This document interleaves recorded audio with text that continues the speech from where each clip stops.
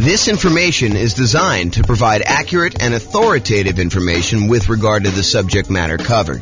It is offered with the understanding that the presenters are not engaged in rendering legal, accounting, or other professional services. If legal advice or other expert advice is required, the services of a competent professional should be sought. Welcome to the Denver Real Estate Investing and Real Estate Financial Planning Podcast. Learn all about investing in real estate in Denver, Colorado, with a combination of real estate financial planning and modeling with numbers specific to Denver. Plus, syndicated, more generalized recordings of live and pre-recorded real estate investing classes, not all of them specific to Denver. Be sure to stay tuned after the podcast for a message from our sponsors. Well, good evening and welcome everyone. I am James Orr, and tonight's presentation is BRRRR Real Estate Investing Strategy. And BRRRR stands for Buy, Rehab, Rent, Refinance, and Repeat. I always got to stop and think about that. So I'm going to jump right into the presentation.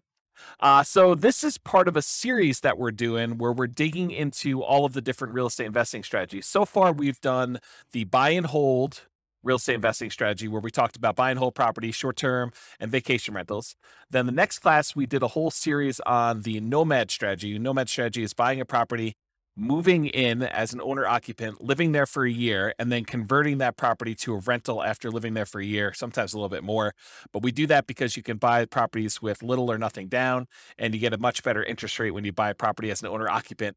So that one is the nomad strategy. We covered an entire class on that and all the variations, including nomad by proxy, nomad with house hacking, nomad to short-term rental or vacation rental, nomad with lease option exit, and the ultimate real estate agent retirement plan. And so all of those are covered in nomad. I'll reference some numbers tonight for that, but if you want to go watch the whole video on that, you should go watch that whole nomad series.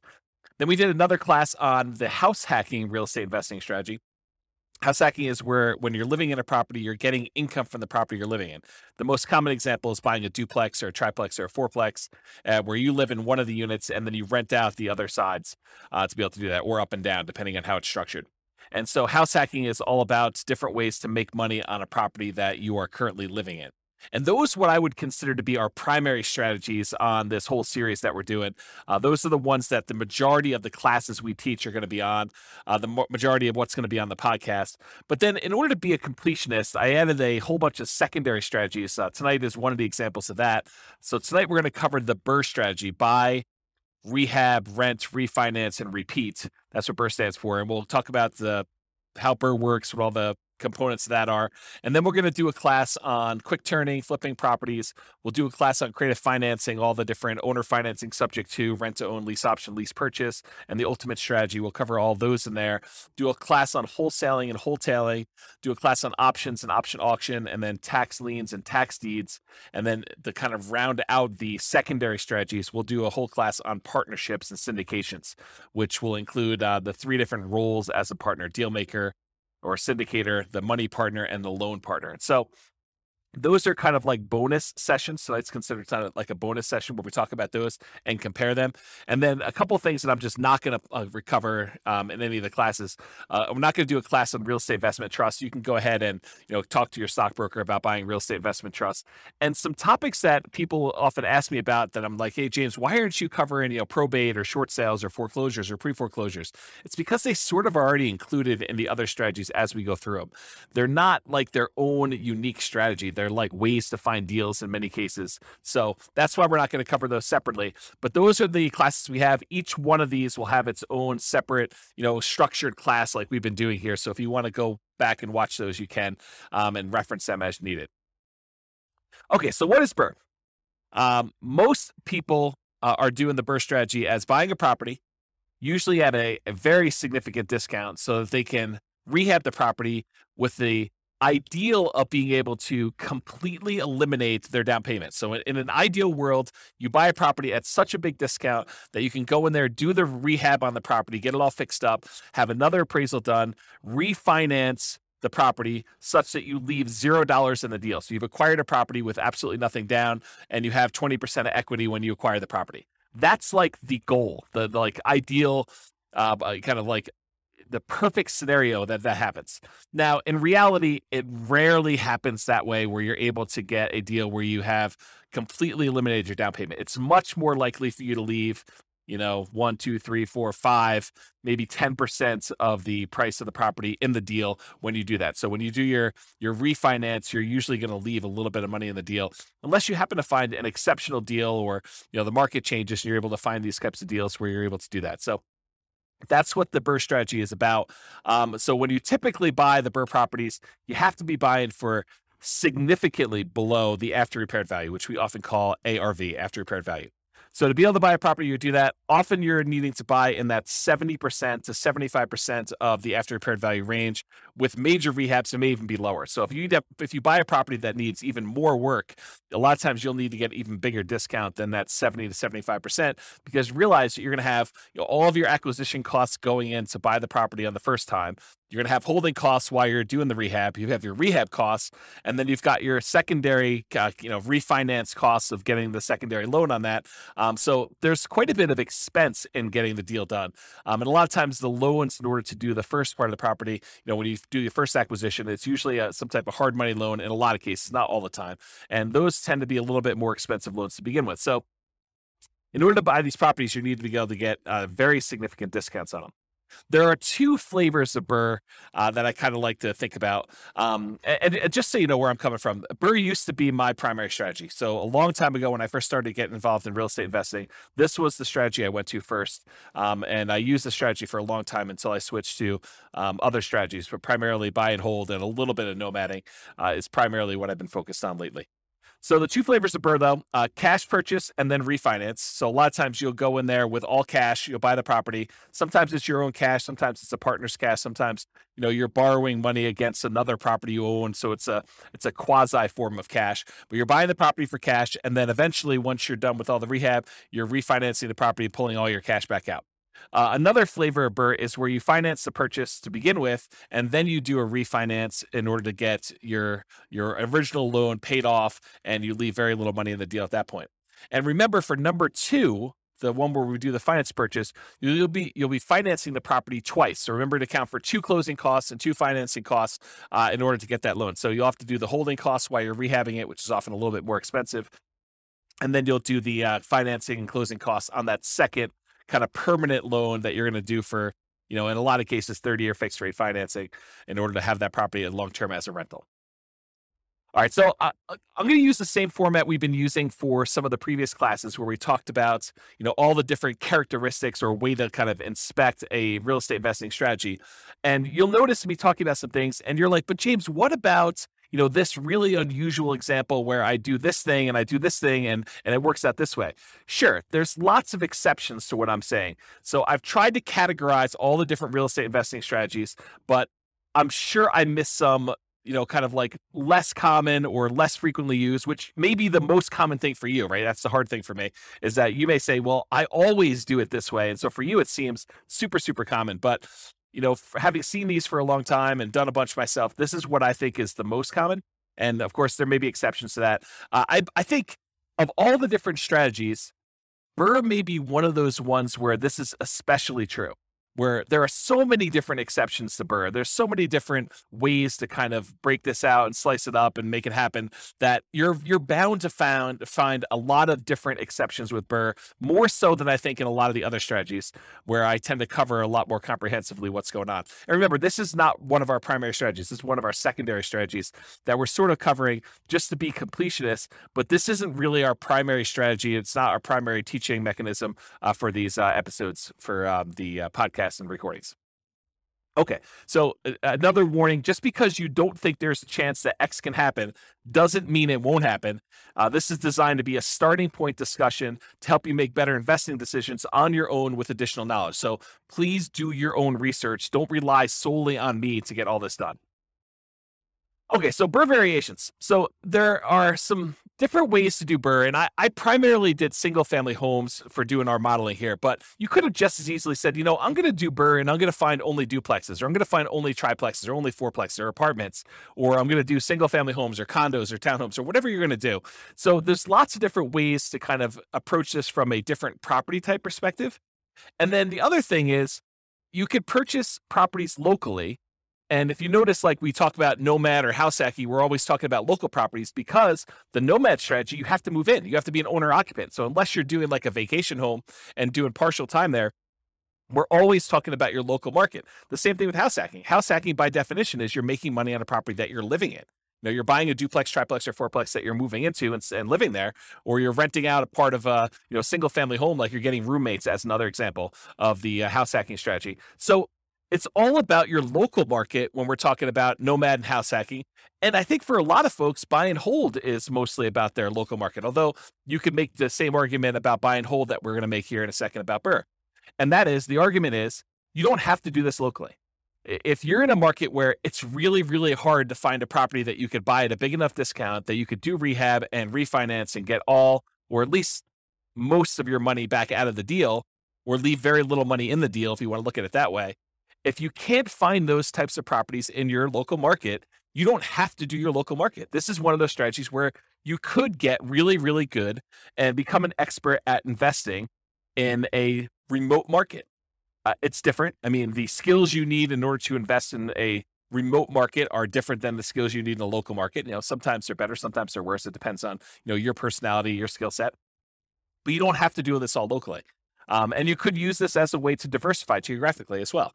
So I just want to point out that you're not moving into these properties. So you literally could do this in a local market or a remote market. And there are markets that are much better for finding BRRRR properties than others.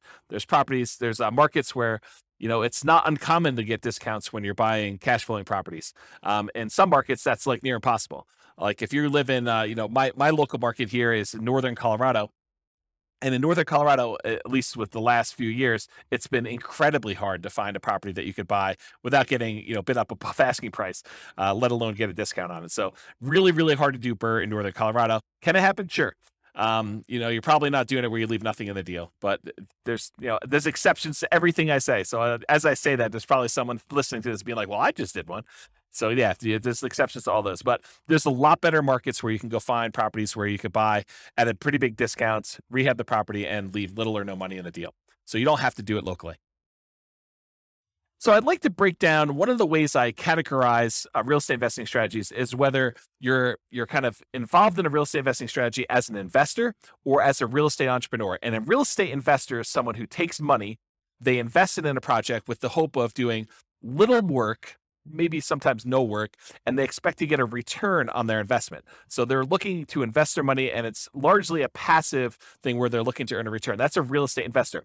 Real estate entrepreneur is often looking to put in maybe a little bit of money, but most of the time they're looking to invest their time and to start a business where they are doing activities in order to get a dollar per hour or money for the labor that they're doing.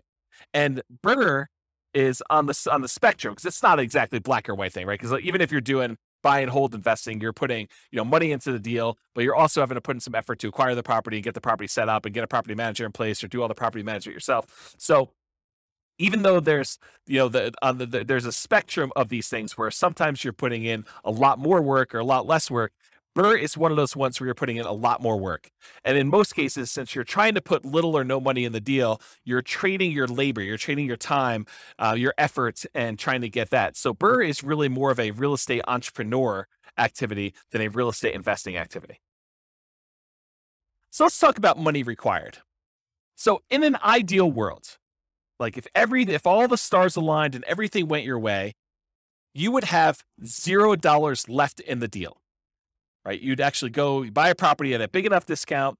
You might have a little bit of money out of your pocket while you're doing the acquisition. You get your kind of like a hard money loan, as an example, to acquire the property. You do all your rehab. Maybe you're able to borrow the money from your hard money lender to do the rehab. Maybe you have to put that up front. But then eventually you go and you have another appraisal done. You refinance the property. And if everything lines up perfectly, you have nothing left in the deal. You get a rebate. You get all your money back for your holding costs. You get all your money back for your acquisition costs in the first purchase. You get all your money back for your rehab. And you're able to roll in all of your refi costs, your closing costs in order to get the deal. I mean, that's like everything works out perfectly. That's exceptional, though.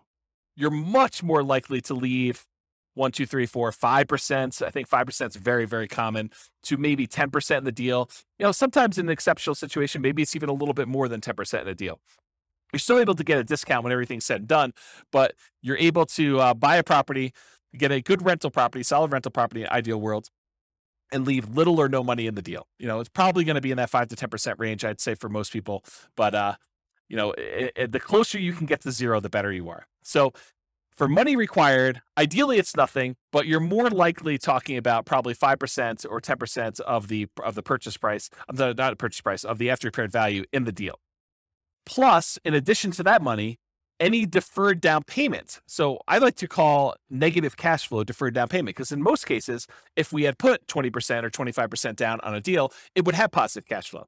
But since we're buying a property and we're leaving very little money in the deal, 0%, 5%, 10%, when we're acquiring these properties, a lot of times, not every single time, depends on the market and depends on the property you buy and the interest rates, but a lot of times you're going to have negative cash flow on a property. When you do all of your income and expenses, you're going to light up your rents, any other income you have, like laundry or anything like that in a property, minus vacancy, minus taxes, minus insurance, minus your mortgage payment, minus maintenance, minus your property management, like all of those expenses on a property, when you subtract those from your income, a lot of times that's going to be negative. And so what I like to refer to that as is deferred down payment, because you could have put more down and not had that negative down payment, negative cash flow. And so I like to refer to that as deferred down payment. You could choose to either put more down, or you could choose to have a little bit of negative cash flow over time to do that. And so in addition to whatever you're going to leave in the deal, a lot of times you're going to have a deferred down payment. And I would actually classify BRRRR properties as having a slightly higher chance of having deferred down payment or negative cash flow. Why? Why would I say that? Obviously, if you're trying to go buy a property and you're trying to get this big discount on the property so that you could rehab it and then put a tenant in there, rent it out, and then you're going to be able to refinance and leave little money in the deal, why would you be more likely to have negative cash flow on a deal like that than maybe buying a buy and hold property or a house hacking property or a nomad property? Well, it has to do with selection.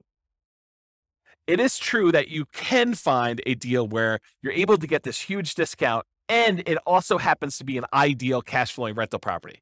But if you think about it in terms of like what your chances are, you're much more likely to find either an amazing cash flowing property where you're able to buy a property where the economics, the rent to price ratio, the demand for that property, you're able to get really good rents and really strong tenants in the property, with like a more traditional buy and hold or house hack or nomad property. It's unlikely or less likely for you to be able to go find a property that you could buy at this big enough discount that you could do the rehab and be able to pull all your money out. And that also happens to be an amazing rental property. Can it happen where you got both of them? Absolutely. But I think you're more likely to either find one or the other. And I will also tell you, it seems to me that a lot of investors, they tend to focus more on can they acquire this with little or no down than they do on whether or not it's going to make a really good property for their portfolio. If you are just doing buy and hold, you're much more selective in the properties that you acquire. You're really focused in on that cash flow. So you tend to buy these properties that have really good cash flow, long-term rental or short-term rental economics. When you're doing the BRRRR strategy, a lot of times you're so caught up in this idea of being able to buy a property where you have little or no money down the deal that you're like, oh, it's secondary that this thing is not going to cash flow as well. And so that's why I'm saying it's slightly more common for you to have deferred down payment, aka negative cash flow, when you do a BRRRR deal than when you go and do traditional buy and hold, house hacking, or nomad. Now, it sure helps that you buy the property at a big discount, because getting a discount really improves your cash flow. I mean, you're only financing that one portion of the deal. Although if you're doing a traditional buy and hold and you're leaving nothing in the deal and you got 20% of equity in your property, it's the same starting position that you have when you have a BRRRR property that you're doing 20% left in the deal, then you do 20% left in the deal for a buy and hold in most cases. But there are some downsides of doing BRRRR in that a lot of times the financing you get when you do your refinance is at a little higher, slightly higher interest rate than you'd get if you did your traditional buy and hold up front.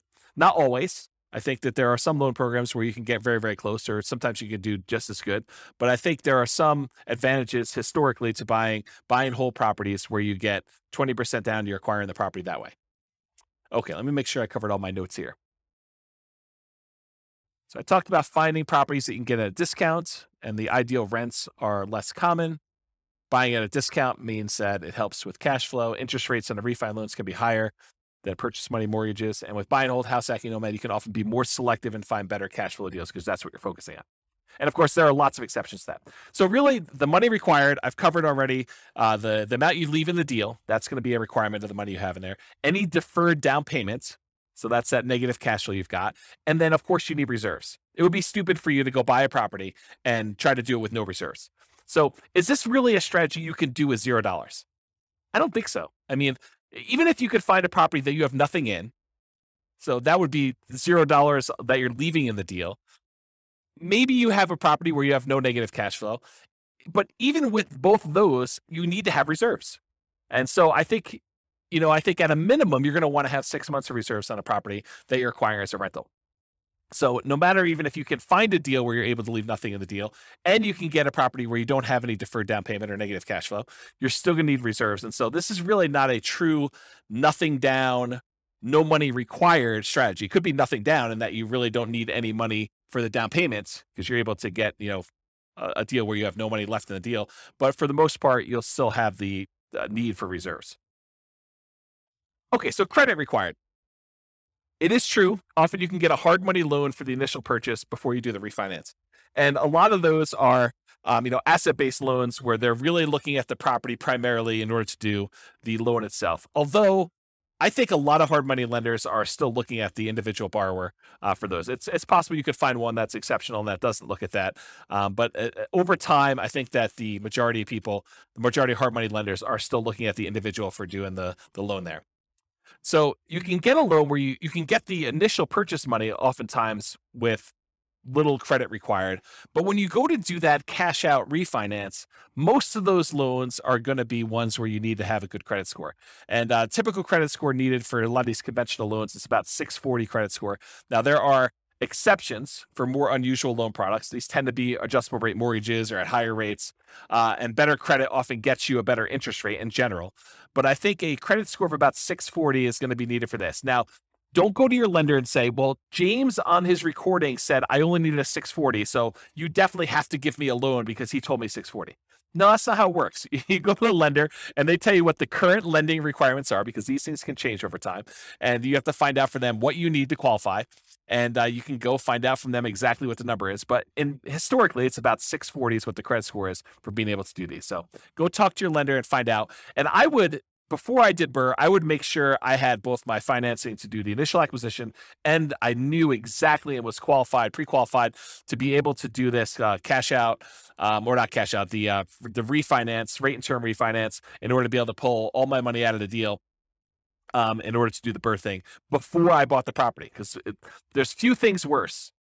I guess there's some strategy you can do, but there are a few things worse in my mind than going through all the work of thinking you're going to buy this property, rehab it, thinking you're going to convert it to a rental, only to find out that you could not get this rehab loan after you've done all the labor and gotten in the deal. So you can still probably sell it and make money, but a lot of extra effort to do that.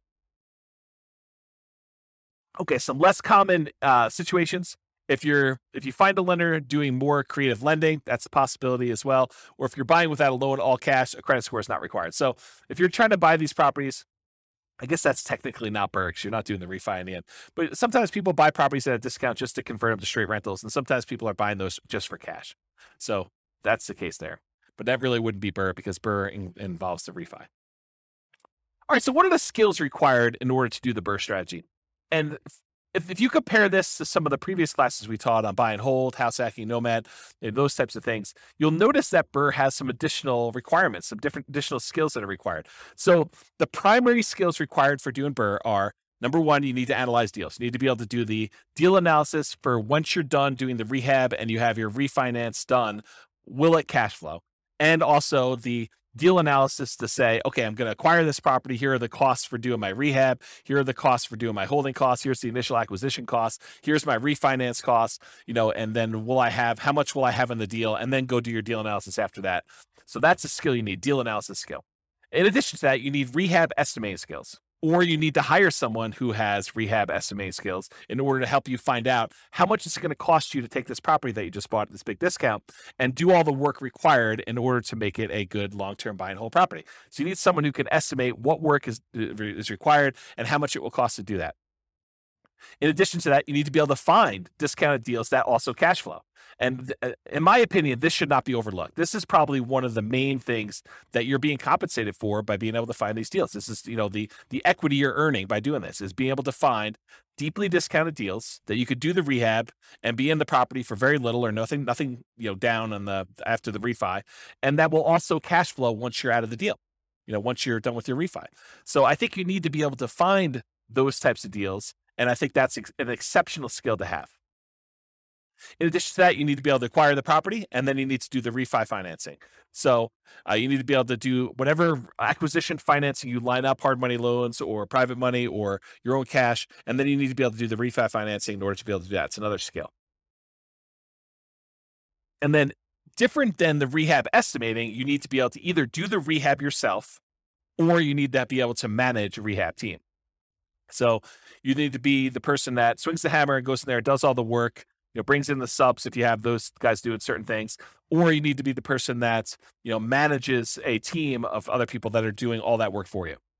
And then in addition to that, once you convert the property to a long-term rental, you need all the traditional skills of property management. And again, that's either you doing the property management yourself directly or you hiring a professional property manager, and then you need the skills of being able to manage the manager. So I have a note here, skills of property management can vary depending on whether you're managing long-term rentals yourself, hiring a property manager, or doing short-term rentals. So 3 different types of management skills depending on which way you're going. And the skills of rehab can vary depending on whether you're doing it yourself, managing contractors, or managing a general contractor. So realize that the skills that you require, in my opinion, are much more involved than buy and hold, house hacking, or nomad. I think this is a much more active, much more real estate entrepreneurial activity, and it requires more skills and higher levels of skill than a lot of the other strategies would.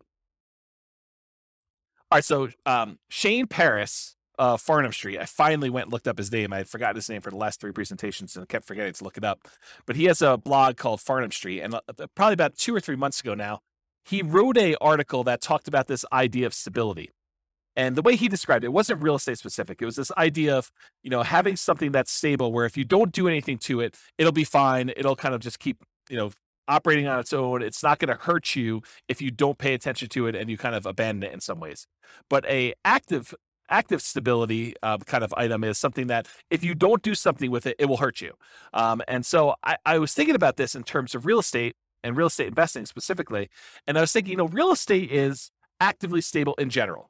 But I think there's even kind of like gradients of more actively stable versus less actively stable. And so a couple examples of this are, if you go and you get a fully amortizing, like a 30-year loan that pays off, the payment itself will pay down to 0 after 30 years. That's an amortizing loan. The loan actually will pay itself off over that lifespan of 30 years versus a interest only or a balloon loan that you pay on it for 5 years, 10 years, 15 years, 20 years. And at the end of that period of time, there is a lump sum that is due at the end of it.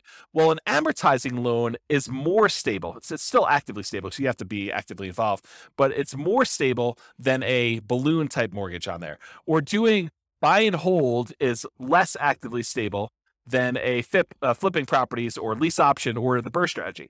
And so BRRRR, in my opinion, is very actively stable. It is one of those things where you have to be actively managing, especially in the beginning. Once you convert it to a long-term rental, it becomes less active. But at the very beginning, you're very active in this thing. You're actively acquiring the property, you're actively rehabbing the property, you're actively putting a tenant in there, and you're actively refinancing the property to try to pull out as much money as you can. So it is a very active strategy to be doing that you just need to pay attention to. All right, let's talk about scalability. So the biggest challenge, in my opinion, with the BRRRR strategy, and it's probably other challenges too, like being able to qualify for loans, but the biggest challenge, in my opinion, is probably finding deals. It's often limited by deal flow. And I suspect there are markets where you could find a lot more BRRRR properties than other ones.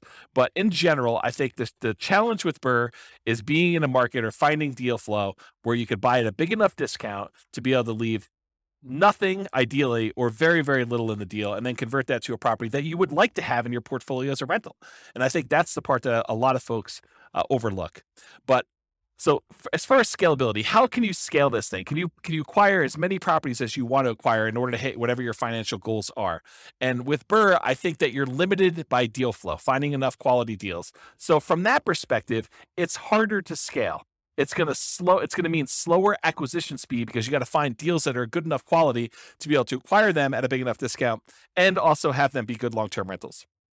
However, on the other hand, to kind of argue the other side of this, it requires significantly less down payment than traditional buy and hold properties to acquire. When you do traditional buy and hold, you're able to get a property for 20% down or 25% down. In some rare cases, if you want to get PMI and the owner occupant properties, 15% down. But when you're doing the BRRRR strategy, you could leave 5% in the deal. And that's still better than leaving, 15% or 20% or 25%.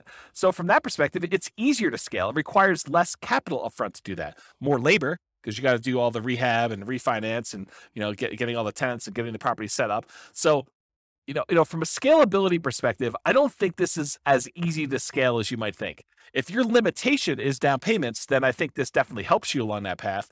You still got to be able to qualify for the loans. You got to qualify for the refi loans. And if they're not cash flowing good enough, then you need to have the debt to income ratio in order to be able to qualify for the refis, in order to be able to acquire the properties and do the refi outs. So that's what I think about scalability with the BRRRR strategy.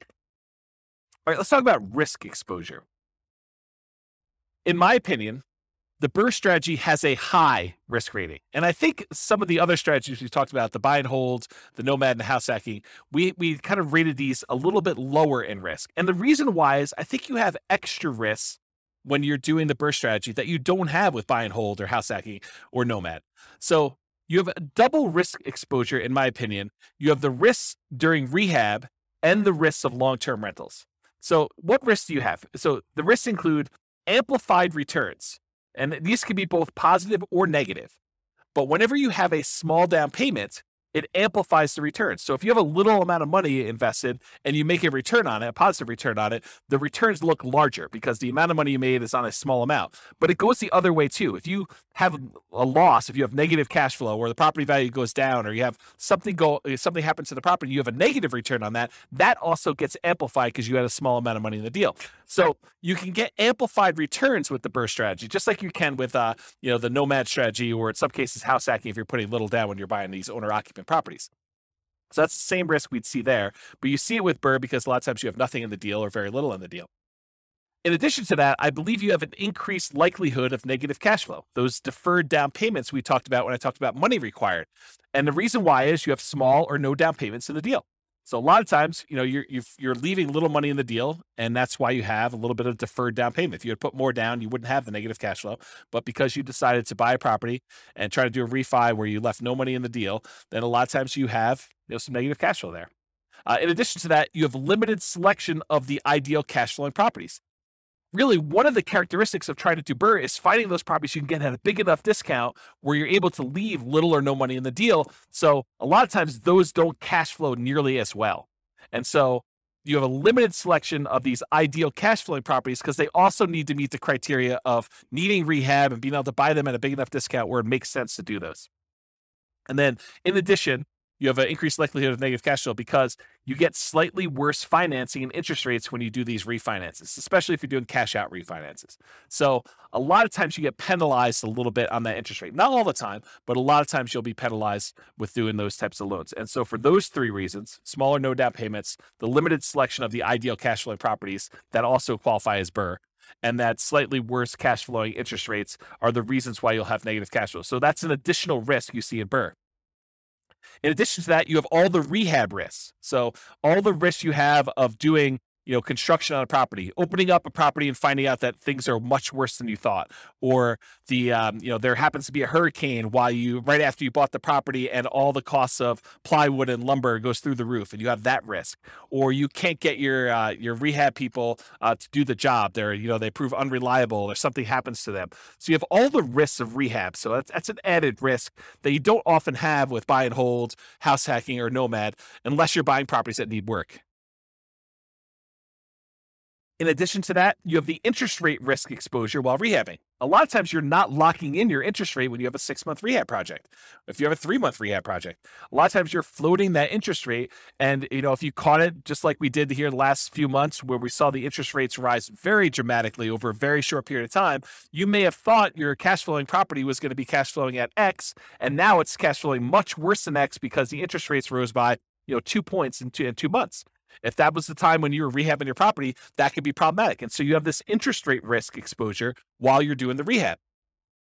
And then you have the risks that we normally see with house hacking and buy and hold and nomading, a price decline during ownership. While you've converted it to a rental, prices can go down. I mean, honestly, it could go down while you're doing the rehab too, but I really thought of it during the time when you're buying, when you're holding the property as a rental. You could see a decline in home values during that time, or rents could decline during your ownership period. Those same risks appear in the buy and hold and house hacking and nomad as well, but they're not exclusive to the BRRRR strategy. And then in addition to that, if for something happens and you're unable to make those payments on the loan, you have a credit risk. If you can't make payments on your mortgage, then your credit is at risk of doing that. And that's the same as buy and hold and nomad and house hacking. And then in addition to the ones, these also are shared with buy and hold, nomad, and house hacking. You have the typical tenant property management risk. You have the risk of being sued for violating fair housing. People say you discriminate against them by, trying to put a tenant in the property, or someone slips and falls in your property. You have those risks as well. And some of these can be offset by some insurance, but at the same time, you do have those risks doing BRRRR. Some of them are unique to BRRRR, like the rehab risks and interest rate risks while doing the rehab, and probably increased likelihood of negative cash flow. But some of them are shared across all their strategies as well. That's why I think BRRRR has a higher risk rating, which I would consider just high in general, but it's higher than buy and hold, nomad, and house hacking, in my opinion. So let's talk about profit speed, how quickly you can get at money, and what's the magnitude of the money you can get at. So if you've never seen this before, this is my return quadrants. And it basically shows the 4 different primary areas of return that you get from rental properties, plus the return you get from reserves, and then we sum them up. So the ones on the right-hand side are more like cash now. That's cash flow and tax benefits, depreciation, cash flow from depreciation. And then on the left-hand side is more like cash later, appreciation and debt pay down. So those tend to be, right side is more immediate money. The left side is more like wealth building sort of thing. And then the ones on top, appreciation and cash flow, those are more speculative. They're relying on the market to perform well. You're relying on rents to continue to go up and stay where they are, or property values to continue to go up as you want to see appreciation there. And if the market goes down, we see a drop in prices, you'll have some negative appreciation there. Or if rents don't hold up, if we see a decline in rents or a kind of pullback in rents, you might see your cash flow dip or go negative if it's really close. And then the ones on the bottom are less speculative. They're more certain, and that is the debt pay down portion of it. So as long as you make the payments on the mortgage you have, you're going to pay down a certain amount of debt each year until that thing is paid off if you have an amortizing loan. And then, of course, unless the tax law changes, you're going to get the tax benefits of depreciation. So the ones on the bottom are more certain, less speculative, and the ones on the top are more speculative and less certain.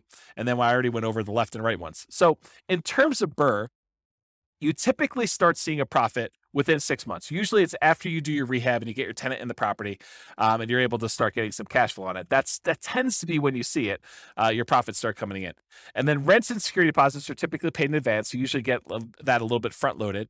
And then cash flow is usually a percentage return on the amount you had invested. So if you think about, leaving nothing in the deal, then of course you'd have, in theory at least, an unlimited, an infinite return on your investments. You have $0 left in the deal, although you're always going to have reserves. So it's never really going to be zero unless you happen to get, property that you could pull your reserves out with a cash out refinance. Then I guess technically it could be unlimited in that way, infinite returns. But usually it's considered to be a percentage of the amount you had left in the deal, cash on cash return, or if you're buying it or all cash, it's cap rate in that case. And then you often have with BRRRR, which is relatively unique for a BRRRR strategy, you often have a big paper return from forced appreciation. So when you acquire the property and you're able to capture that appreciation, the equity you had in the deal that you kind of worked with the rehab in order to capture, that's a big paper return you have. Most of the time, though, you're not able to spend that. It just kind of shows up on your balance sheet as, oh, now I got an extra, whatever it is, $50,000 from this property that I bought, at a big discount. And then you have cash flow from depreciation, and that could be cash flow with each paycheck So you can go to your employer and say, hey, I'd like to change my exemptions because I know I'm going to have this depreciation benefit and I don't need to pay in as much in taxes on my paycheck, so I can get a little bit more from each paycheck when I do that. Or you can get it at the end of the year in the terms of tax savings, whether you pay in less if you owe money, or that you actually get a rebate at the end of the year if you didn't make any adjustments, and you usually get a rebate because your exemptions are not set up the way they should be. Okay, so that's profit speed. So how do you find these BRRRR deals? Because I think that's one of the biggest challenges with this strategy. So the most common methods for finding BRRRR properties is going to be inside the MLS, for sale by owner, and wholesalers. So you can find deals that need a lot of work listed for sale in the MLS. You can find them there. You can also find people that are looking to sell their property for sale by owner. They have opted not to list it in the MLS. And there's really two subgroups of these for sale by owner groups. There's the ones that are actively marketing their property. These are the for sale by owners that are putting a sign in the yard, or they're putting their property up on Zillow or Craigslist or Redfin or wherever they're putting their property to advertise it. And then you have the other group, which is the hidden for sale by owners. And these are the guys that they may not be actively marketing their property, and they may not even really know they want to sell, but now you've put marketing in front of them. They're like, well, I might consider selling my property.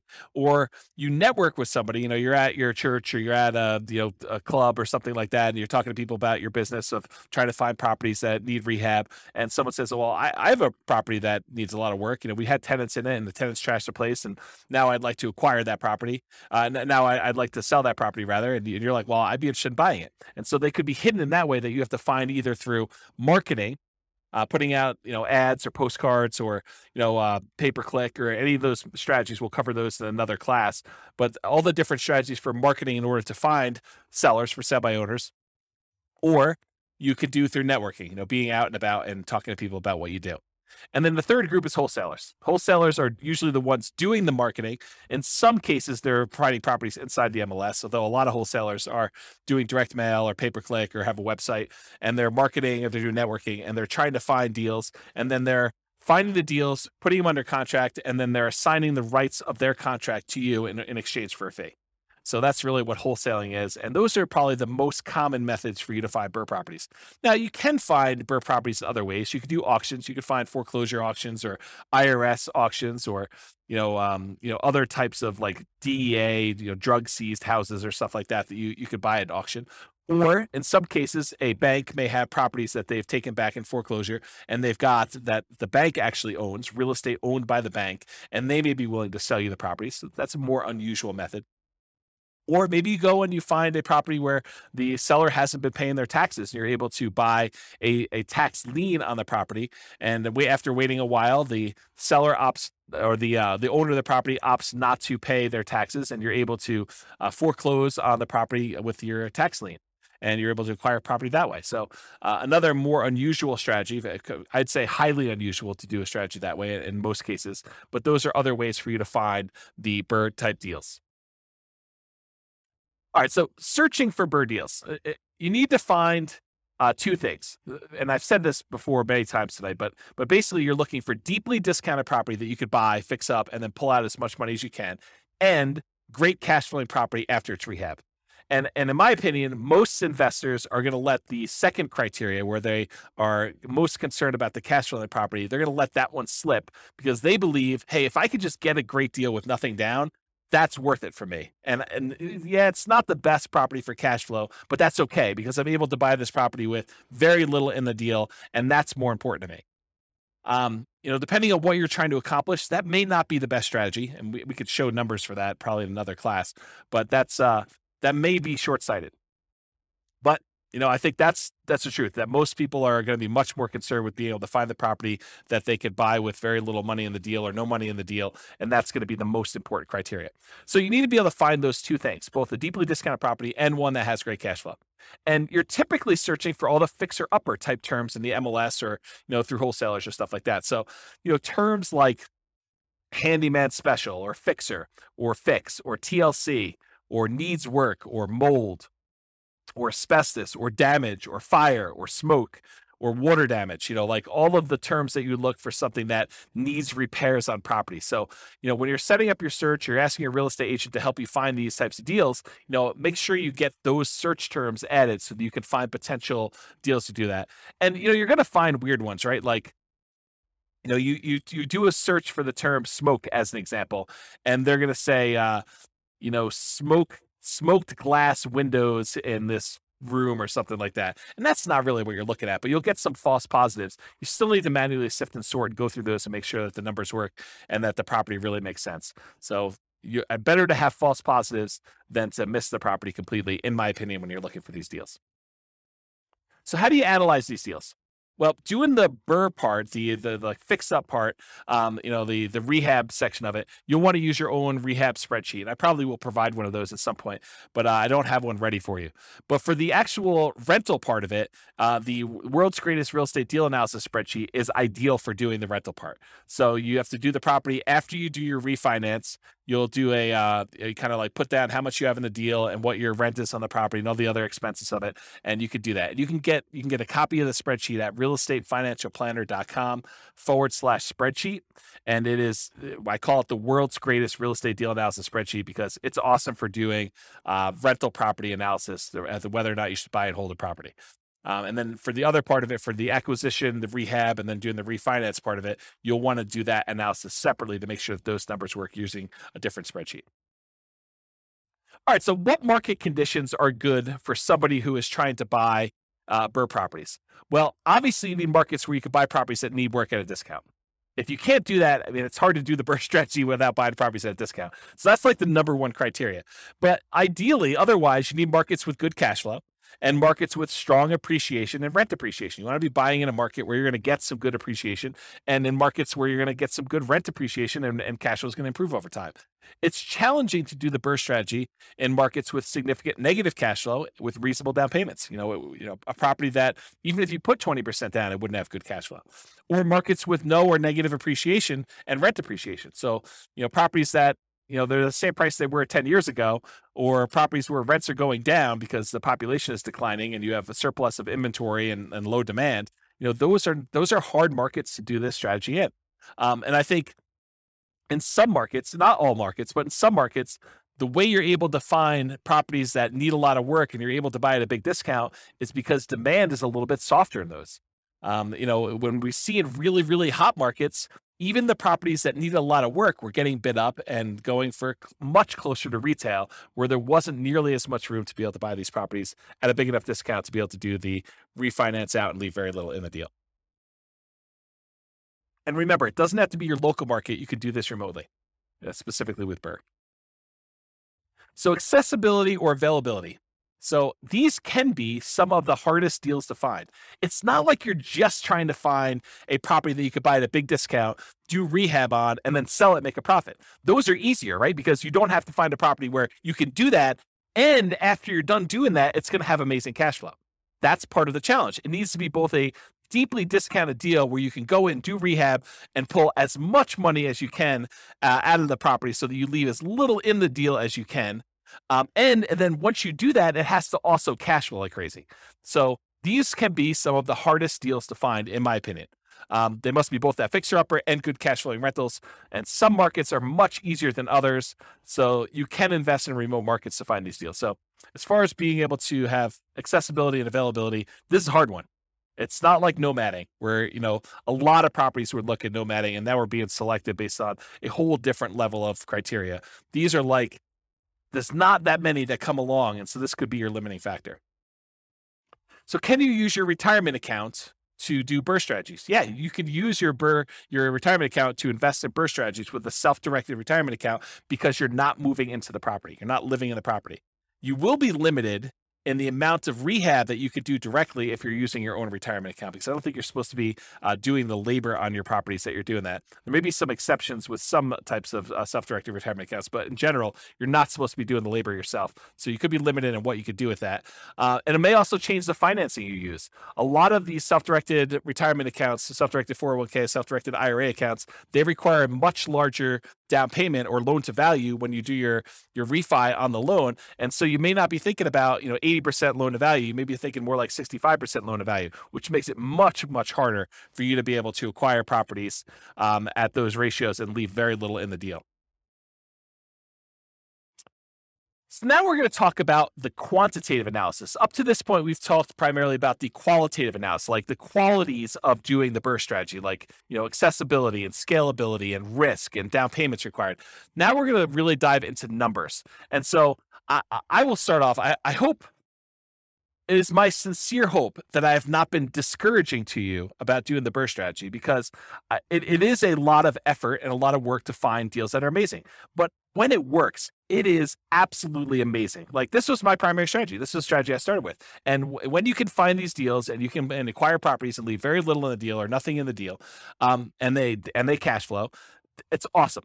I mean, just absolutely amazing. So it's worth the effort if you're willing to put in the effort to try to find these. If I had start over again and do this from the beginning, I'm not sure this would be my only strategy. I probably would do this. I try to find as many of these as I could, unless I found a honeypot where I could get an unlimited number. I probably would be doing other strategies in parallel at the same time, trying to justify or trying to speed along the process by doing more than one strategy at the same time. But here you go. So for the quantitative analysis, when BRRRR works, it can be amazing. So how well does the BRRRR strategy perform toward achieving financial independence? And I'll just make a note here. Each of these things that I'm doing here, each of the analysis we did, they literally could be their own hour or 2 hour, some of them full day classes by themselves. I could dig in deep and I could explain to you how things are working and look at all the different metrics and how risky they are and how risk compares doing one strategy to another. And is it better to do more down payment? Is it better to keep higher reserves? What's the impact of doing reserves? What's the impact of doing property management? So there's all sorts of variations and subtlety and kind of nuance that we could do, where I could do an entire hour, 2 hour, full day class on each one of these. So I'm going to do like a big picture overview where we talk about how long it takes to achieve financial independence for a fictitious couple with very specific assumptions. Okay. It is naive, though, to generalize these results. Don't think, oh, it is always that way, because when James did his analysis, in this example with Norm and Norma, which is who we're kind of using to prototype through a lot of this modeling, when he did those analysis with them, it seemed like this was better. Well, this won't always be better for everyone in every situation.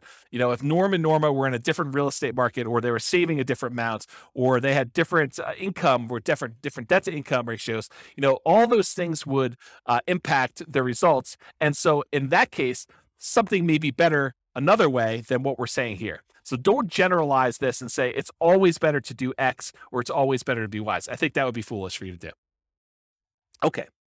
So, I'm going to use the same properties we've been using throughout all the different examples, even though I could make a really strong case that you're not as likely to find properties that have both the discount or rehab capability and the cash flowing attributes that we've been using for the traditional buy and hold, house hacking, and nomad that we've used in the previous classes. I am going to, for tonight, just to try to make it a closer apples to apples comparison. It's not the same, but just to try to make it closer, I'm going to use the exact same property with the same economics, same price, same rent, same taxes, same insurance kind of expenses to do that. You could make a case that the properties are going to be a little bit worse. Maybe they're a little cheaper. Maybe they're, you're able to get a property that's, is a little bit less expensive than you would otherwise pick, or maybe they're more expensive. There's lots of different reasons why they would be different, but for the sake of simplifying as much as I can, I'm using the same property. You would still be limited by your 45% debt to income ratio, any down payments that you're leaving in the property, so I'll show you some examples of those, and having reserves. So it's not like you can do an unlimited number of these, right? And part of it's going to be you trying to find, it's still limited by 45% debt to income, and you're still limited by whatever amount you're leaving in the deal, and you're still limited by having reserves. And I think I use 6 months of reserves to be able to do these because I think that's a prudent number to use. And so I'm going to do 3 different cases of BRRRR. I'm going to do a situation where they leave nothing in the deal. That's like the ideal situation where they actually are able to do this and not have any money left in the deal. I'm going to do one where they leave 5% in the deal, and I'm going to do ones where they leave 10% left in the deal. And I'll show you how long it takes Norm and Norma, our kind of prototypical modeling people, how long it takes them to achieve financial independence with those 3 cases with our assumptions there. But let's first define what financial independence actually means mathematically. So financial independence is when your investments, in this case, mostly rental properties, although a little bit comes from other things like their stock market account, but it's when your investments can provide you with your minimum target monthly income in retirement. What we might call either lean fire or just fire, depending on if you're really looking at your minimum as this is my absolute minimum I need. Ideally, I'd like to have more, but really we're saying, okay, in this particular case, how long will it take them for their investments to produce $5,000 a month, adjusted up for inflation? So it's $5,000 in today's dollars, but 5 years from now, it's more than that. And the three sources of their investments to provide money toward that $5,000 a month is number one, passive income from Social Security, any pensions they have, and or annuities. So in this case, they don't have any pensions, they don't have any annuities, and I assume Social Security for them starts at age 67, which I'll talk about here in a second, but that's the three sources of income for number one. Number two, net cash flow from rentals. So this is primarily what they're going to be relying on. They're looking to have the cash flow after all their expenses on their properties. So all the rents and any extra income they've got coming from property like laundry money or something like that, minus principal, interest, taxes, insurance, maintenance, vacancy, property management, if they had any. In this case, they're managing the properties themselves. So anything, all their income minus all those expenses is their net cash flow on their rentals. And the third thing is any extra money that they have in their bank account invested in the stock market at multiplied by their safe withdrawal rate. So the three things are that passive income from Social Security, pensions, or annuities, any net cash flow from their rentals, and then the yearly safe withdrawal rate times their invested assets. The sum of all three of those need to provide enough money for them to meet their minimum target monthly income in retirement. When they do that, we consider them financially independent. Okay? So, all these are changeable assumptions. You can go to your city. I'll send you a link in the show notes here, but it's realestatefinancialplanner.com/model. And it allows you to pick a city. And in that city, it has like examples of some of these scenarios, and just go click through and you'll be able to change all these assumptions. But in this case, here are the assumptions I use. They're all changeable. So this is Norm and Norma. They're married. They're both 21 years old. They've recently graduated from college, and they're working in a technology department of a large healthcare business. They have a total of $10,000 saved up, not $10,000 each, $10,000 total between the two of them. They earn combined between the two of them $72,000 per year. So basically, they're earning about $18 per hour, working 2,000 hours per year, or $36,000 per year each. Combined, it's $72,000. An important side note, BRRRR is like getting a second job, right? I mean, all the effort of going in and finding the property, doing the rehab or overseeing the rehab, getting the tenant, and then refinancing the property. It's really extra. It's like a job, right? It's like real estate entrepreneurship. So really, we should be comparing this to, these guys, if they're going to do buy and hold or house hacking or nomad or something like that, it really should be, it's be more fair to kind of compare it to them doing that, plus having an extra job where they have this extra income in. But we didn't do it that way. And so, the numbers are going to be great for BRRRR, because if you can do the BRRRR strategy, it looks awesome. And I'll show you that here in a second. But really, it's a slightly unfair comparison because they're doing a lot of labor. It's a very active type of investing strategy. And it really should be compared to them doing another job. But I didn't do it that way. They are saving about $1,000 per month before they buy any houses. And in the case of BRRRR, they're not buying any owner-occupant properties. They're continuing to rent while they do the BRRRR strategy to acquire rentals. They're obsessed about achieving financial independence so that they can retire early. They want to do FIRE. They want to find their best path to financial independence together. And best doesn't always mean fastest. Sometimes it's fast, but less risk. So we'll talk about that in another class. We won't have time to talk about it tonight. They're both going to take Social Security at age 67. So at age 67, Social Security does kick in.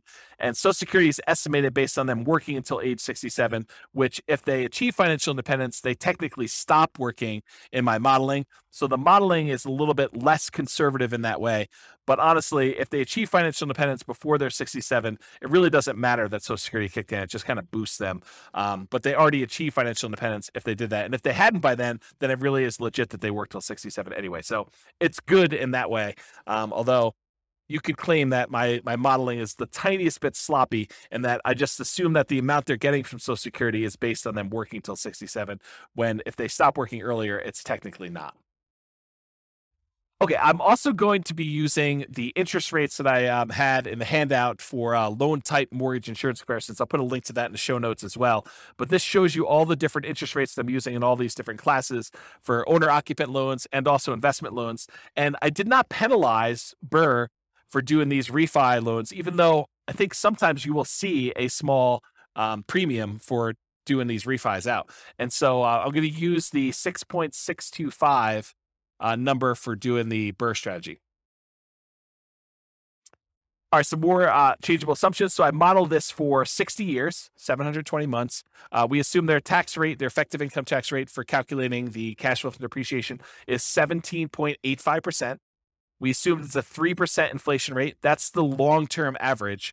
The Fed's target rate is 2%. I happen to be recording this in a time of really high inflation, and so the numbers seem really, really low. But over a very long period of time, that's a good number to use, 3%. We're using that 6.625% mortgage interest rate. It's 20% equity rate and term refi. So we're using the number as if they're doing a rate and term refi with 20% equity. I'm using a best case with no penalty to the rate. For their safe withdrawal rate, we assume that they have a 4% yearly safe withdrawal rate. If you want to go read up on the Trinity study or 4% safe withdrawal rate, you can go read about that online. And then we assume that they need $5,000 in target monthly income retirement in today's dollars to do that. Ideally, their ideal number is $10,000 a month, although we're not using that in tonight's presentation at all. Okay. All right, so let's talk a little bit about the property. So the property assumptions, and these are all changeable as well. It's a $375,000 property, and it goes up at a rate of 3% per year. So the property values are going up at the same rate as inflation. They're going to do either leaving nothing in the deal, having 20% equity, leaving 5% in the deal, having about 15% equity, leaving 10% in the deal, and then they're going to do that rate and term refinance. So those are the three options we're going to run, whether they are able to leave nothing in there, leave 5% in there, or leave 10% in there. The closing and the refinance costs are already included. I'm not adding any extra ones. So we're assuming that in order to do this, those numbers are already included in their rate and term refi. So that's another reason why you could say these numbers are 5%, 10%, because I've assumed that those include all the acquisition costs in the first one, all of the acquisition costs or the refinance costs, rather, on the second one, on second loan. Assuming no seller concessions, so they're buying at a big discount. They're not able to get the seller to contribute toward their closing costs. The interest rate, again, 6.625 for that 20% down. There's no PMI. They're doing a 30-year, 360-month mortgage. Rent on the property is $2,600 per month, and it increases at a rate of 3% per year. This is the same we used for selecting an optimal buy and hold property or house hacking or nomading. So I think in a lot of cases, the BRRRR strategy would be slightly handicapped. It would be slightly worse price to cash flow economics, as you would when you had a wide selection. You could pick anything you want, just concerned about maximizing cash flow. 3% of the monthly income is assumed vacancy rate, which some people would argue, hey, that's really low. Well, I'm assuming that they're starting 60 to 90 days early before the property is vacant to be able to get a tenant. So I'm assuming that they're really optimizing property management. If in your market you want to change that number because yours is a little higher, go ahead and do that. But really, when you think about it, the rent you get on a property helps determine what the vacancy rate is, right? If you drop rent, vacancy should go down. If you're trying to push rent, then vacancy should go up. It's kind of like a flexible number there that you have somewhat control over. 10% of the monthly income is assumed maintenance rate. So we're using 10% of that $2,600 a month to set aside each month for maintenance on the property. We're using 0.75% of the value of the property each year for property taxes. So at $375,000, that's about $2,800 per year in property taxes on the property. And that, as the property value goes up, the taxes on it go up as well. And then 0.4% of the value of the property each year is the assumed property insurance rate. And so that also goes up as the property value increases each year. And then this is a residential property, and 15% of the purchase price is considered the value of the land when doing our depreciation recapture, our depreciation calculation for cash flow from depreciation for the tax benefits. Okay? All right, so let's look at numbers. So first thing to start off, I'm going to give you some of the numbers from the previous classes we taught. Go dig into those if you want more details, but I'm going to run through those quickly because it helps to compare how long it takes you to achieve financial independence using these other strategies to the BRRRR strategy to decide which one's going to be the best, okay? So for in the buy and hold class, we talked about what if Norm and Norma don't buy any rental properties at all? They basically take all of their money and they invest 100% in the stock market. They don't even buy a property to live in. They continue renting, and so they're investing $1,000 a month in the stock market. They can retire after 40.17 years, or about month 482. So if they invest for 40 years, they'd be, at 61 years old at the time, and they'd be able to be financially independent by investing in the stock market. We assume the stock market's earning about 8% per year. Okay. In our advanced podcast episodes, we do variable rates of return. So when we do the advanced analysis, we actually make the home price appreciation random. We make the rent appreciation rate random. We make the mortgage interest rates random over time. We make the inflation rate random, and we make the stock market rate of return random. And so all of those, and then we run Monte Carlo analysis to show you like how having, property values not always go up by 3%. Sometimes they go down, sometimes they go up, sometimes they go up by a lot, sometimes they go down by a lot. And same thing with rents, and mortgage interest rates can rise over time or drop over time, and inflation, all that stuff, and how that really impacts the strategy. So that's more the advanced podcast. We're not going to cover that tonight. Okay, so if they just invest in stocks, though, it takes about 40 years. They'd be about 61 years old by the time they reach financial independence. This is from the buy and hold class. These are all the different scenarios we ran through for buy and hold. We did everything from them buying just an owner-occupant property to live in and otherwise investing in stocks. That takes them about 33 years, or about 7 years faster than not buying the owner-occupant property and just investing in stocks. We did a whole bunch of stuff on buying, 10 rental properties. I think we did 20% down, 25% down, and 15% down. And those take about 30 years, 28 years, 30 years, somewhere in that ballpark, in order for them to be financially independent. We talked about buying a property to live in and then buying 15% down payment rentals, or 20% down payment rentals, or 25% down payment rentals. And those all took about 33 years, give or take, in order to achieve financial independence. And then we talked about buying properties and converting them to short-term rentals where you get more income on the property. And short-term rentals was a really good strategy for them. They were able to be financially independent in about 25 years, or about 24 years, or about 25 years, depending on how much they put down, 20%, 15%, or 25%. And then we did buying an owner-occupant property to live in and also buying short-term rentals. And that's take a little bit longer. So it's better for them to keep renting and just do the short-term rentals if they're really trying to optimize for financial independence. Okay, so those are all the different numbers for the buy and hold. These are the numbers summarized for the Nomad class. So go look at the Nomad class for watching this. But if they buy 10 Nomad properties, so basically they buy a property with 5% down, they move in, they live there for a year, or however long it takes them to save up their next 5% and be able to qualify for the loan. Then they buy their next property with 5% down. They convert the last one to a rental, and they live in the next one for a year, or however long it takes them to save up their down payment and be able to qualify for the loan from debt to income. And so they move in, they live there for a year, or however long it takes. Then they buy their next property, and they convert the last one to a rental. They do that until they have 10 properties. Okay. And if they do that, it takes them 27 years to be able to be financially independent. Okay. If they do like a mix between the Nomad strategy and buying discounted properties that they could do some fix up and capture some equity with, it takes them a little less than 20 years to do it with that strategy. If they buy 10 properties and instead of them moving in, they have someone else move in on their behalf, like, their kids who go to college, they buy properties for them each year and they have them move each year, or they do it with their parents who want to live near them and be their grandkids or something like that. But if they do what we call Nomad by proxy, where we have someone else move in on their behalf, it takes them about a little less than 18 years to achieve financial independence doing that. If they do the Nomad strategy where they're nomading each year, but once they convert it to a rental, they convert it to a short-term rental, not doing just traditional long-term rentals, it takes them about 13 years or so in order to be able to be financially independent if they do that.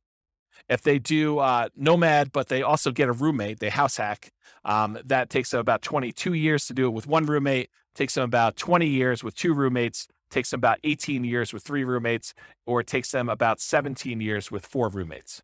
Okay. And then if they're short on down payment, they can use a strategy called Nomad with lease option in order to have a tenant buyer come in after they move out of the property and try to buy the property from them after they've leased it for a year or two or three. And they're able to use the non-refundable option fee in order to put the down payment to provide that from them. That takes about 32 years or so for them to be financially independent using that strategy. Or if you have a real estate license and you're able to buy a property to move into for yourself and you get a rebate back because you have earned a commission when you buy your own properties, then you could do that. And that takes about 26 years for you to be financially independent if you happen to have a real estate license and you're doing that strategy. That's the ultimate real estate agent retirement plan. It's combining Nomad with you having a real estate license. Okay. So if you want more information on that, go watch the Nomad class, but I'm going to use those numbers here at the end. So I wanted to run through what they were. And then here's the house hacking numbers. We really have 1, 2, 3, 4, 5 different groups for house hacking. And basically, if I remember correctly, how did I do this? I did, if they're doing Nomad with house hacking, there's certain numbers there. And then if we did, and there's different roommates. So we have house hacking with 1 roommate, 2 roommates, 3 roommates, 4 roommates. And that's buying one property and doing it. It takes them 394 months, 373 months, 334 months, or 304 months to do that, depending on how many roommates they have. The lowest one is the one where they have 4 roommates. Or if they buy one property and they house hack, but then they buy additional rental properties, 10, 15% down rentals or 10, 20% down rentals, it's shorter for them to do that, 357 months to be able to acquire properties that way. Or if they have different roommates and they're buying the rental properties there, really the fastest one is going to be 273 months. And that is them, it's tied for them either having 3 roommates or 4 roommates and putting 25% down.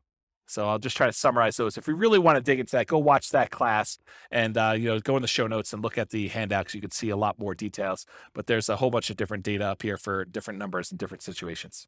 This is why it could literally be a whole day to do like one of these, because I could go into detail and really dig into what's happening and why. Okay, so let's do the second to last slide here.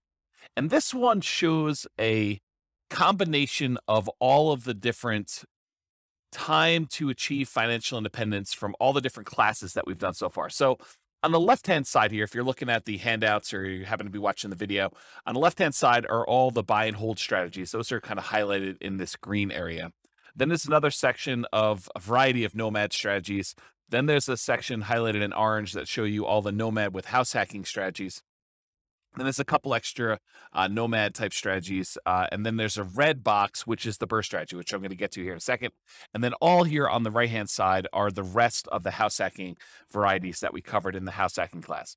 So jumping right into the number for BRRRR, if you do the BRRRR strategy and you do the one where you leave nothing in the deal, then it takes you 11.7 years, about 141 months to achieve your minimum target monthly income in retirement. So achieving financial independence that way. And by you, I mean Norm and Norma with their very specific set of assumptions. If they leave 5% in the deal, they do a BRRRR strategy, they do the buy, they do all the rehab, they rent it out, they do a refinance, and they leave 5% in the deal, it takes them about 16.92 years, 203 months. It's hidden behind the thing on the slide deck, so it's hard for me to read. But it's 203 months is how long it takes to do that. If they do and they leave 10% in the deal, then it takes them 21.75 years, or about 261 months, in order to be able to achieve financial independence. So it's much easier if you could see this visually. So if you're watching the video, pause the screen and kind of compare the strategy that you're considering to some other strategies that you're like also considering, or that you're like, I'm curious about this one. But if you look at it, BRRRR tends to be one of the better strategies, by far. I mean, and when BRRRR works, BRRRR is amazing. So if you look at this, BRRRR kind of crushes a lot of these, especially if you can do ones where you leave nothing in the deal. The next closest one is probably doing Nomad, where you convert them to short-term rentals. So the number one, the best one to do is BRRRR with nothing in the deal. The next best one, though, is doing Nomad and then converting them to short-term rentals. And the other Nomads, they tend to do really, really well. Like all the Nomads with house hacking, Nomad by proxy, Nomad fixer-upper, which is kind of like a slight variation of BRRRR. It's not exactly BRRRR, but you're fixing up properties, trying to get them at a discount. So if you look at those, though, BRRRR and Nomad are both really, really good. House hacking is probably the next best one. depending on which one you do. And then, of course, traditional buy and hold is still amazing. It's a lot better than doing stocks, but it is not as good as a lot of the nomad ones, a lot of the house hacking ones. And so of the ones we've covered so far, and we've got a bunch of other classes to cover, including, fixer uppers and quick turning properties and other strategies like that, which we'll cover in future classes. But if you look at those, BRRRR does really, really well. So I would encourage you to take some time and look at the video or look at the handouts from the show notes and kind of compare these to yourself. Also, just as a side note, we are going through and doing like each individual case and diving deep into that particular strategy. So, for example, we'll dive deep into Norma buying 10, 20% down payment rentals, or Norma buying 10, 25% down payment rentals. And then we're going to do each one of those as its own separate podcast episode for the Real Estate Financial Planner podcast. So go check out those if you really want to do a deep dive into the specifics of those, where we look at more than just this minimum target monthly income in retirement. Okay. All right. So let's finish up here. So in conclusion, when I do my modeling, the assumptions I use matter a lot, right? Like if we use a slightly different property, if we didn't use $375,000 as an example, if we use $200,000 properties, the numbers could be very different. If we use a different price to rent ratio, they could be very different. If they were saving at a different rate, it would be very different. If they had a different income, their debt to income ratios would be very different, and it could impact their ability to qualify for loans and slow that down or speed it up.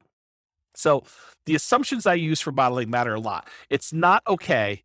It's not encouraged. It's not desired for you to go and take the modeling I did and extrapolate that out and say, it is always best to do a nothing down BRRRR deal, or nomad with short-term rentals, nomad to short-term rentals. Like, there could be situations where those are not the fastest strategies. Okay. So if you change any of the assumptions, like the income or expenses or market conditions, like the appreciation rate or rent appreciation rate or price or interest rate or vacancy rate or maintenance or property management or taxes or insurance, they could change all these things. The stock market rate of return could change it. It could also change the kind of risk profile you have of doing these strategies. Your target monthly income in retirement, the fact that they needed $5,000, if they needed $6,000, it could impact things. Their safe withdrawal rate could impact things. The cash flow characteristics of the property, whether it really is an amazing cash flowing property, or if it's more likely to be a BRRRR property that has, second tier or third tier cash flow characteristics, but you're able to get it where you're able to have nothing in the deal or 5% in the deal. And the number of properties you buy. Maybe it's better to only buy 5. Maybe it's better to only buy 11. Maybe it's better to buy 15 and then sell off half of them, or maybe it's better to pay off properties early. All of these things matter, and they matter in the assumptions. And I can't cover all of them in one class. That's really why we're doing a series of these classes over time. So the strategies that work best in your market or that market for Norma may differ from yours and vice versa. So you can't just automatically assume that. You really need to go plug in your own numbers and do some math for your own specific situation. And you can do that at the realestateFinancialPlanner.com/model. Just pick your city, and it's kind of like a starting point with a lot of the assumptions. But any of the assumptions we use are changeable. And so you can go ahead and change those to better match what you're trying to accomplish and what your numbers look more like. Okay? So that's it. This has been James Orr with the Real Estate Financial Planner. I hope you enjoyed class. The next class, I believe, is on quick turning properties and fix and flips. And we'll continue on with the series of different modeling.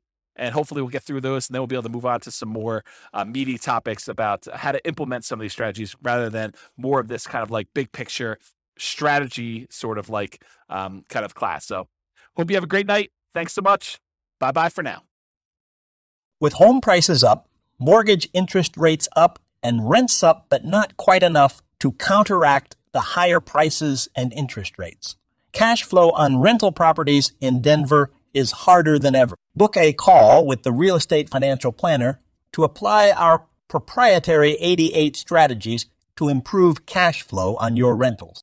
See the show notes for a link to schedule your call and improve your cash flow today. If you're a real estate agent, lender, or professional in Denver that wants to help our real estate investor listeners, consider reaching out to learn about collaboration opportunities with this podcast. We'd love to add more value to our listeners by having you assist our investors buy, sell, and finance their real estate investments. See the show notes to schedule a call to discuss collaboration opportunities